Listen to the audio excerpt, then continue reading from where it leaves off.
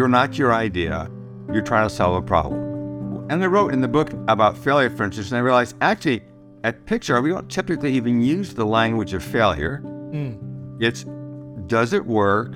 Does it not work? And you try something, and if it doesn't work, then you're back into solving it, but you don't say it failed, you just said it doesn't work. Right. And there's an emotional difference between those.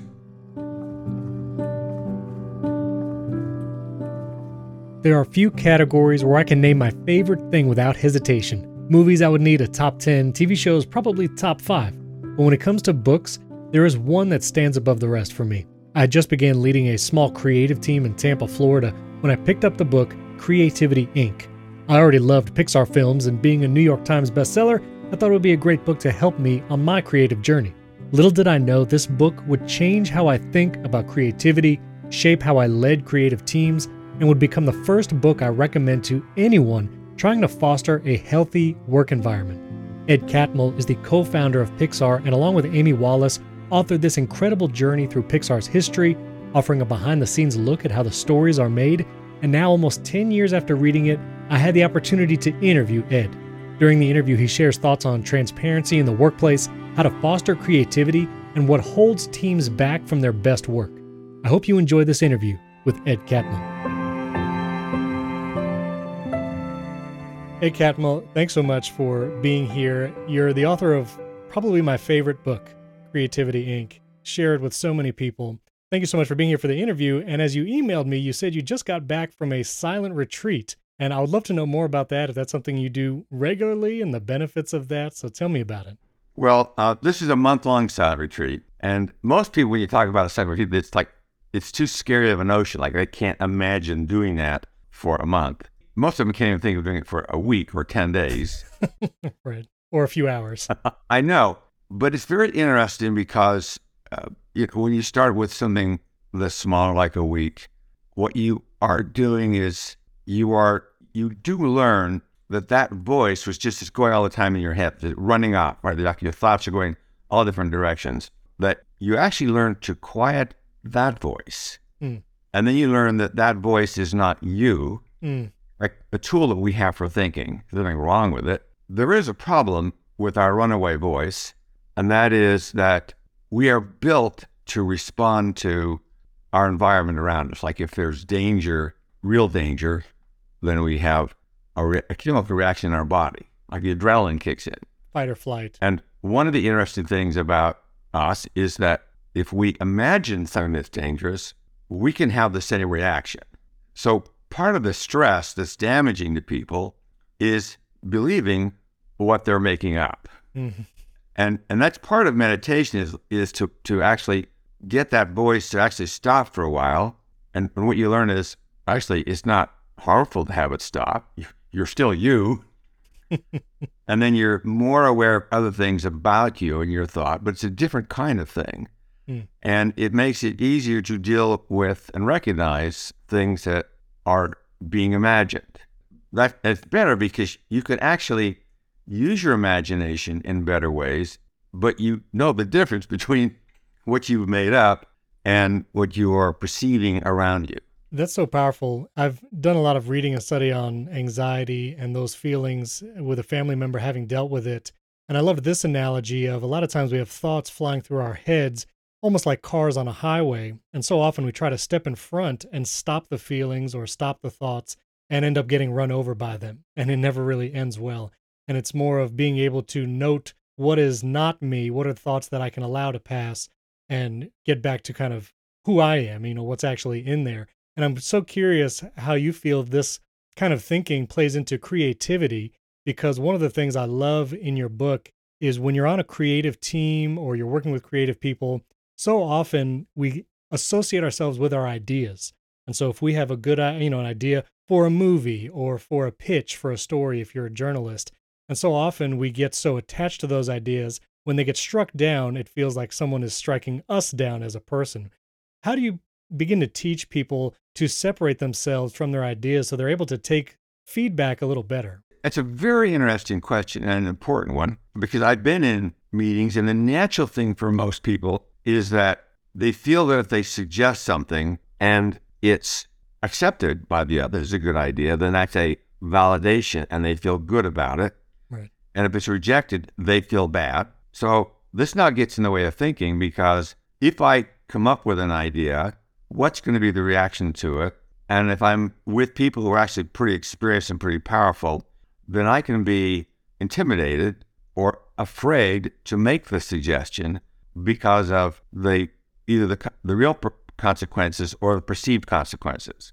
Now, if you're with a group of people, there is this dynamic that's going on that people naturally feel. And if you are presenting something, an idea in front of a group, and you know the idea doesn't work, and the reason you're having the meeting is to help solve the problems, but you feel vulnerable. So you have both sides of this. Like, you are really presenting something, and you feel vulnerable, or you're just making suggestions, and you're worried about how it's going to be received. Or there are some people actually trying to show off. I mean, all sorts of dynamics, human dynamics, that are frankly getting in the way. In the ideal situation is that the dynamics of the room is such that when somebody says something, it's just an idea, and if it works, because you're trying to solve a problem, you're not trying to show off, you're just trying to solve a problem, and if it adds something to it, then fine, and it helps move the discussion. And if it doesn't work, it's okay.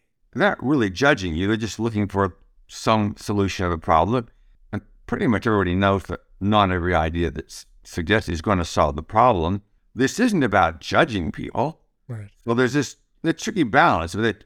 And the truth is, if somebody offers, let's say, hundreds of ideas in a meeting, then at some point they're hogging the space. Yes. So that's the wrong thing to do. So what is the balance? I mean, this is a tricky, emotional thing for people to do. And the ideal circumstances, you're focused on the problem. Right. You put up an idea to help solve the problem, but the idea you suggest is not you. It's an idea that you had, but it's not you. If it works, good. If it doesn't work, that's okay too, because I'm not that idea and I'm not attached to it. Right. Now, not all meetings work that successfully.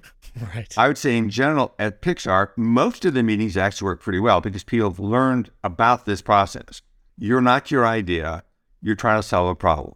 And I wrote in the book about failure, for instance, and I realized actually at Pixar, we don't typically even use the language of failure. It's, does it work? Does it not work? And you try something. If it doesn't work, then you're back into solving it. But you don't say it failed. You just said it doesn't work. Right. And there's an emotional difference between those. Right. And clearly throughout the book, you talk about the culture that you had to cultivate and build at Pixar, I think to, foster that kind of environment. But I know I have been in several office environments and on some creative teams where that is just not the case. And I think one of it is another chapter in the book where you talk about honesty and candor. And I love this quote where you say, if there is more truth in the hallways than in meetings, you have a problem. And I think that is so true in so many organizations where people do not have the trust in the organization or their team where they can be candid because they feel like maybe it'll be a risk for their job or they'll be struck down. And I'm curious how you feel the balance is between candor, honesty, and these kinds of creative environments. I'm not sure if you're familiar with Ray Dalio, his principles and radical transparency methodology. Yeah. But, my uncle actually works at Bridgewater Associates, and he says some people can't even last 6 months in that kind of raw, transparent environment with that much honesty. So how do you find balance between that candor, honesty, and trust? Well, there's several parts to that. One of them is the reason that I use the word candor is that honesty isn't a highly successful word to use because the opposite of honesty is dishonest. There's a moral implication. Yeah, so essentially, well, okay, I would never want to be dishonest, but that's actually not the issue. That's why I said, okay, candor is probably the better word because we do recognize that often people are not candid. All right? So that doesn't carry the baggage of being dishonest. That's the whole reason for it. Right. But in fact, most of the ideas about it have to do with the emotional things that go along with it. But I have a problem with the notion of radical transparency. All right? The issue is you really want to have it so that you can be honest with each other and candid about problems and issues. But at the same time, you're dealing with people who've got these emotional feelings they grew up with, and they're just part of who they are. And some of these people have got these fears, and actually they can make great contributions, but this stuff does get in the way. The real question is, since you want to get to the point where everybody is completely open with each other and they say what they think. So we would say, okay, you need to say what you think, and it's really important. And it's important that you listen to it. All right. So then you have to go to the next thing is, okay, why wouldn't it happen? Because everybody would agree. It's important to be honest about what you've got. So rather than saying, well, we're going to be brutally honest, like, I don't think that's the question we're really trying to get at is, why aren't people saying what they think? Because there are real reasons. So if I look at, let's say, a couple different cases. Let me take Steve Jobs as an example. So forget the early years of Steve because he changed dramatically. And I think when people focus on that, it's the wrong thing because he actually, when he changed, because he learned so much along the way that his way of dealing with people did change. But Pixar went public at one time, and we had a board of directors. And Steve wanted people to be challenging to him. They wanted to argue with him, not in the negative sense, but in the fact that they were raising the problems and they had enough personal strength to raise the problems they saw. And there are two board members who actually weren't doing that. So he took them off the board of directors. He wasn't interested in somebody that was trying to agree with him. And that principle is not actually easy to understand. There's a book recently written about the history of the iPhone, and the book was called The One Device. And it was really good, except for two things. One is he had this thing sort of beginning at the end where he said, Steve kind of claimed credit for everything. And I thought, well, no, he didn't. That this wasn't true. It was like an unnecessary bracket. But there was another thing which was he missed, and almost everybody misses. There were times throughout Apple's history, and we're talking about the iPhone, Steve knew that there was a limit to what was going to happen with laptops or desktop computers. And obviously Apple had grown dramatically and they'd make huge changes there, but he also knew they were reaching the limit. So he's willing to say, okay, the business model will change.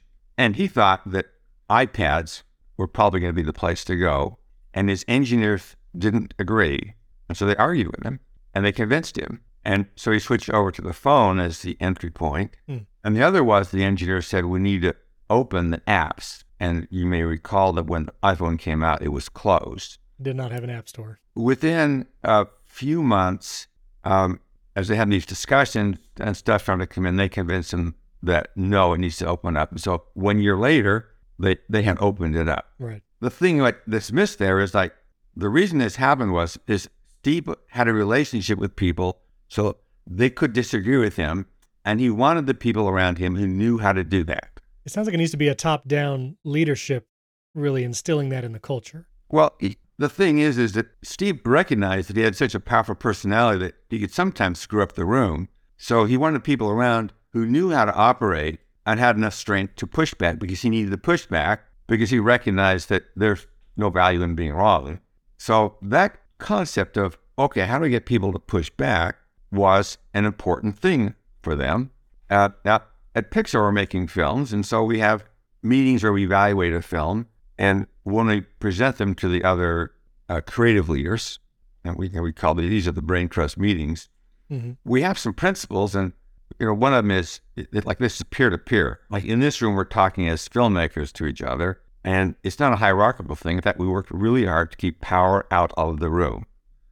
Now, the interesting thing is there really are some people with a power either because of great intellect or skills or actual power to make things happen. So the rule is they're supposed to be quiet for the first 15 minutes. Oh, interesting. Okay. Now, and the reason is if a powerful person speaks, then they're setting the tone for the discussion. Well, that's not very useful, actually. So what they do is they wait 15 minutes and then they enter the discussion. And then when they enter it, the relationship is now entirely different. Now, our purpose is to get to like the transparency and really get to the truth. But saying we want that actually could be, intimidating to people and be counterproductive. That's why I don't really like the term all that much. I know what the goal is. Right. Good. But do we know the personalities of the people and how we get the best out of them? Right. And the answer frequently is no. Mm. Or this happens in almost every company, is something new has happened. It might be bad news or whatever. And so you go to a meeting and the information is given to, let's say, the leader who's in the room. Mm. And for many of those leaders, there's this notion of, why didn't I know about this before the meeting? Mm. Like almost like a sign of disrespect for not knowing. Right. This leads people to have pre-meetings, or somebody's got to go and explain the things to the leader. What's the purpose of the meetings then? But the thing was, it's actually a message that's given to people is a sign of respect, is you need to let me know ahead of time what's going to happen. That's a freaking waste of time. I've been in so many pre meetings. I'm glad you said that. Well, I mean, but it happens all the time. So, and Yeah. people like to say, oh, we need radical transparency. But actually, they're giving a message of the way you get radical transparency is you make sure that things happen in a certain order, Right. which actually stops the free flow of information and induces Right. sort of a structure in there in a way which is harmful. So I want to get back to creativity and originality because you talk about in the book that, and I'm quoting, I believe to my core that everybody has the potential to be creative, whatever form that creativity takes, and that to encourage such development is a noble thing. And, I think we live in a time now, especially with like social media influencers and things like that, where people call themselves a creative, which I don't think is a noun, but it's used as such. So, we've kind of separated into creatives and non-creatives. But I appreciate your take because I do feel, even someone who is working with their hands or doing construction, there's still creativity to be had, whether it's problem solving, like you said, the way to get around the idea being attached to you is let's just solve the problem. So what do you tell people if they think that they are not creative or they just feel like they're not a creative person? How do you encourage them to say, no, actually, everyone has an element of creativity in them? I think the way to think about it, because I think from a cultural point of view, people would say, obviously, that the artistic expression, whether it's film or writing, is a creative process. Like culturally, like that's an easy thing. And I think they would say, oh, when people are coming up with new products, that's a creative thing. So most people would include that in it. So that's easy. But I do feel very strongly that creativity is actually a broad concept. It's both expression and it is problem solving. Mm-hmm. Now, there are people who are even good about solving problems in their life. So if you think about it in broad terms, that okay, creativity is actually a really broad concept. So then the question is, if people aren't creative in one of these senses, it's like, well, why not? And what do we do to help them? That's how do we unleash it?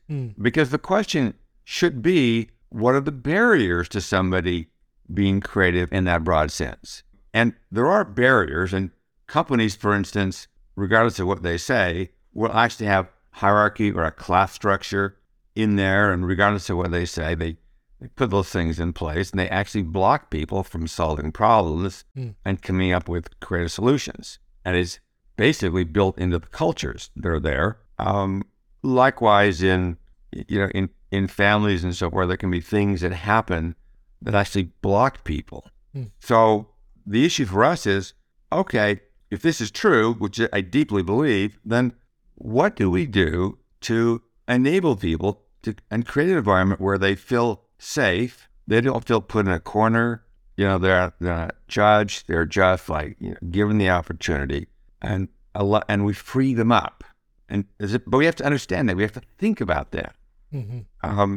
I think a lot of companies, for instance, have like a class structure. Like the engineers are more important than this group, or like some group is more important.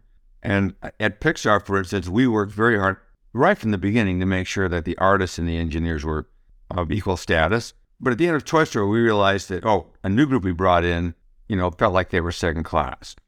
And it wasn't imaginary.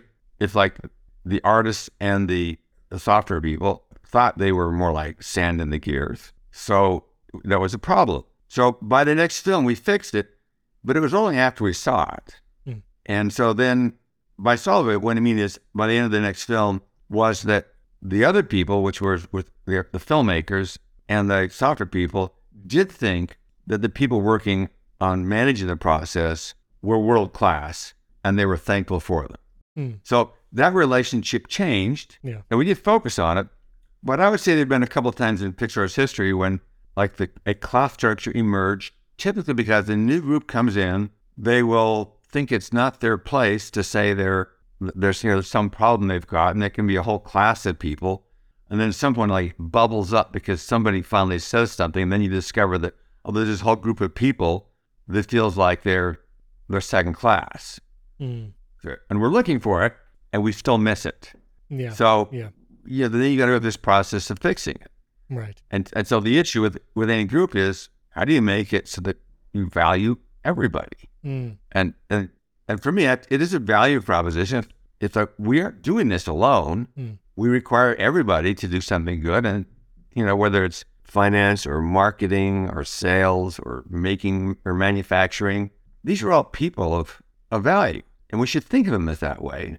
And there's a phrase that you've heard in a lot of companies is like, our greatest assets go home at night. That's meant to say that our people are valuable. Right. And I think we're calling our people assets. It's a faulty premise. It's not good. It's like, I'd say you're saying they're important, but they're all individual human beings with aspirations and goals and desires, and they're all different from each other. Yeah. And our focus should be, how do we value people? And if people think they're valued and they're listened to, then they do more. I mean, they're released. Yeah. And our job really in terms of the management side is to people feel like they're listened to. Most people know that this isn't you don't make a movie by committee. Somebody has to make a decision. And the decision, it doesn't always go their way, but they do want to know that they're heard. Yeah. When you actually make it so that they're heard, then they're willing to think about things, and knowing that saying something, even if it's not accepted, is still good. So they then feel safer about something and more valued. That's good. One more on creativity. I'm curious your thoughts as you have lived your career through technology as it went from computers to phones and now just the ubiquity of social media. When it comes to originality and creativity, I recently read a book called Stolen Focus, and just how much these screens and social media has maybe taken away our ability to either focus or be creative. What is your take on kind of social media, especially for the younger generation? Do you feel like it's hindering creativity and originality? I see great stuff on there. I will look on social media and there's people being very creative, very funny, but I wonder if those who, watch it more than create it, how it's affecting them. What are your thoughts on that? I mean, it's an important question because you've got, millions of people, and the entry point for allowing people to do something interesting or clever is easier. That is, you can buy the equipment. Well, it's your phone. There's editing capabilities and so forth. So the ability to put together the tools to create something new is actually more ubiquitous. Right. But the number of people who actually produce the content that people watch is still pretty small, right, relatively speaking. So what's the implication for the other people who actually don't get noticed? Because they might think, I want to be one of those, a social influencer. Well, okay, is that, let's say, materially different than like people go to school and they've got aspirations to be very good in baseball or basketball and go to college and become a professional athlete. So that happens to people. But the number who actually get there is minuscule. Right. Okay. So what about the people who actually spent their lives trying to do that, but they actually weren't at that level? And because I'm not very athletic, I figured this out pretty early on that, that when I was a little kid and I thought about this, I did realize, okay, that's not what I'm going to put my time in. But I do know this phenomenon that people would like to be filmmakers or they want to be actors. I mean, there are things they want, but the number of people who actually get to that is very small. If you go down to Hollywood, then there are a lot of screenplay writers who are working in restaurants hoping to get noticed, and a lot of actors right, hoping to get noticed. So then there's the general question, come back to what you're saying, is what's the impact for the people who are essentially the consumers of it and the amount of time that's spent on it? And what are the things in their lives that are going to make meaning? And is there going to be a problem with it's now so accessible? And it's a legitimate issue, and it's a question. And right now, we know in the world, we've got a number of social issues and problems. We've got a lot of serious problems. Personally, I think that one of the challenges of our time is to deal with these problems. And can we use our creativity to address problems which are, frankly, almost existential? I don't actually have any real answers to it, because really it's going to take somebody else to solve this, and that we just hope that we solve them in time. I do know that right now, if you look at ChatGPT, it is a much bigger game changer than people are even aware of. But the people who are close to it saying, oh, this is a gigantic change that's coming. And how do they get their head around it? Are you excited for AI, or like what are your general feelings about it? Because it's, big now, like you're saying. It's a big deal. Well, it was interesting. It's like with the internet, because the internet was one of those things where when it first started to come out, and incidentally, the University of Utah was the fourth node on the net. It was just put together by ARPA. So, and that's where I went to school. For me, it's like, okay, I grew up with this. Right. But finally it became really big. And when essentially Netscape came in, addressed some of the security issues, and then Microsoft realized the significance of it and the existential threat to them. And so they moved on it with their browser they give away for free. But in people talking about it, they would say, this is a game changer, which it was, but they're put it in terms of we're making information ubiquitous, and it's a democratization of information. Right. So that was what they were saying at the time. Now, in fact, that happened, but then the question is the things that they didn't expect, which were the bad actors in it, and the other was that when they figured out monetization, that the monetization, the selling the ads, was actually going to degrade the experience. They didn't know that when they were originally talking about the positive things, and the positive things actually did happen. Yeah. But the negative things happen too. So with every one of these waves, there's that excitement that comes with the positive things. And at the same time, and we've been through this enough times to say, well, there are people waiting in the wings to use it either for the business models, and I'm not saying it's a negative sense, they've got to survive as a company, but it actually puts a layer of requirements that they put on in order to survive as a company. Right. And then the others, there really are genuine bad actors in different senses, including either governments or in some cases just wrongdoers or people trying to get stuff. So now you look at these language models that are coming out and what they're being used for. What's the implication for that? As I say, we've been through this enough to know that there are some very significant things that are coming, and some people don't even realize how big this is. Like, it's one of the biggest waves that's rolling through. It's gigantic. Yeah. But at the same time, you can say, okay, this is also an opportunity for problems too. And at this point, like, I don't know what's going to happen. But it's like other thing with Moore's law. And of course, these other things like the internet, they follow a different curve of their rate of ascent. Right. And it's less predictable. But the outcome in all these cases was highly unpredictable. And so that's what we've got. How do we have the people who've got like the moral and ethical courage to build something around it, but also help address the problems and get ahead of them? Yeah. And that's our creative challenge for today. We need some creative people working on this. Yes, for sure. And they will be. Yeah. But I like the notion that companies vary in their values. Mm-hmm. One of the things that Steve got early on was they wanted to build a notion of protecting the customer for the iOS, and so Apple has a reputation as the one more likely to be careful with your data. Right. But actually, I wish a lot more companies are that way. You really want everything to have it, and some companies are, and there are things now that are in place, and certain regulations are coming along, and they are to protect us. Yeah. They may be a pain in the ass for some companies to implement, but you want the protections. Yeah. But the opportunities for creativity are very high in this field. But again, the general case is, how do we solve the problem and how do we make it safe? Right. And so we'll come back to this thing is, how do we make it safe for other people? And if we make it safe for other people to suggest or do things and not feel judged, then we enable them to do something, and I don't even know what it is. But that's okay. Yeah. I just want to enable people.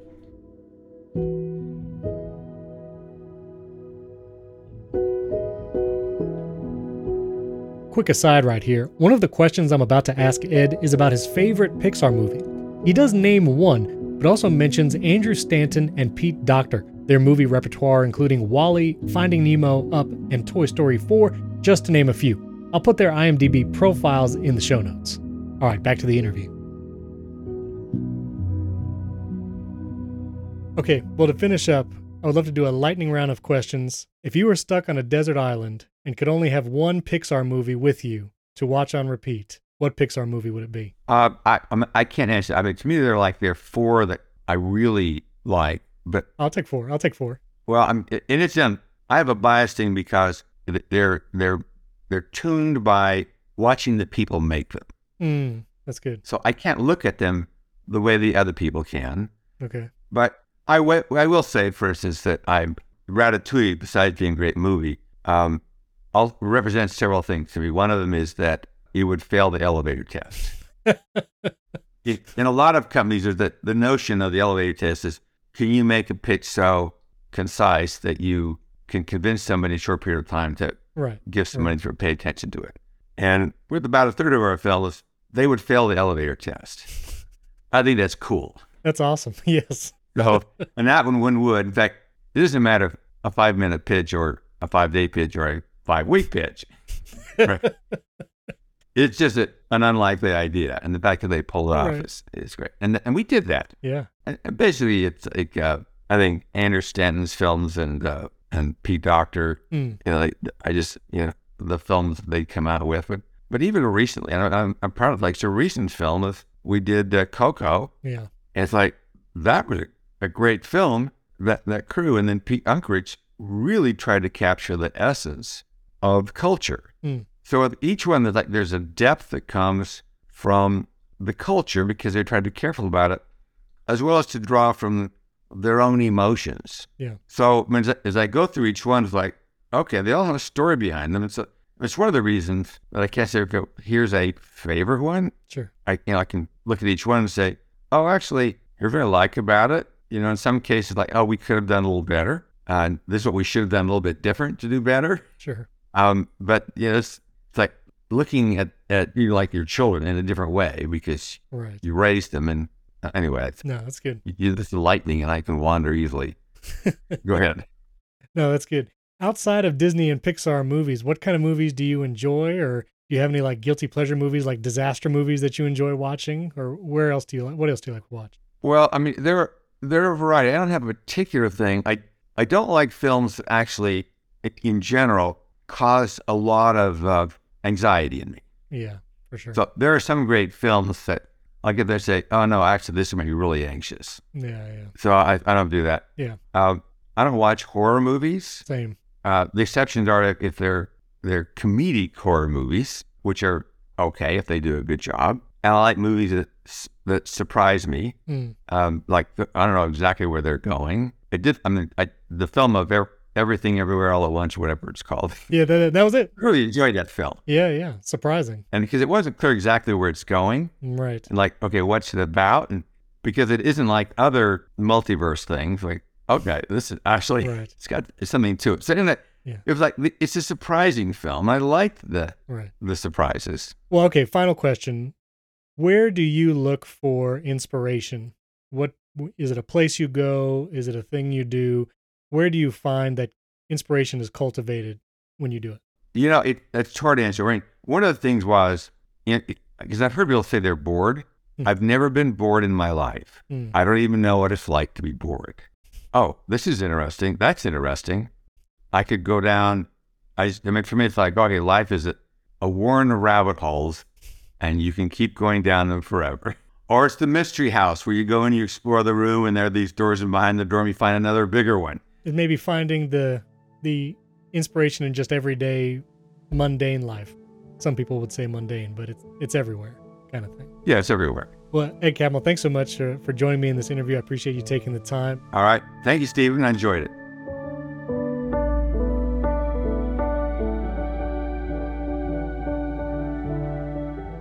Thanks for joining me on this first episode of How to Learn.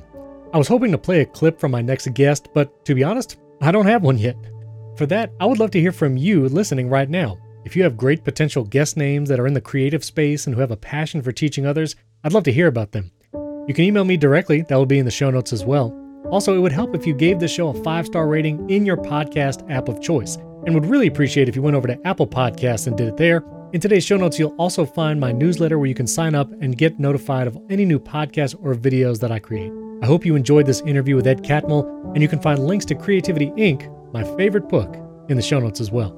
Thanks for listening.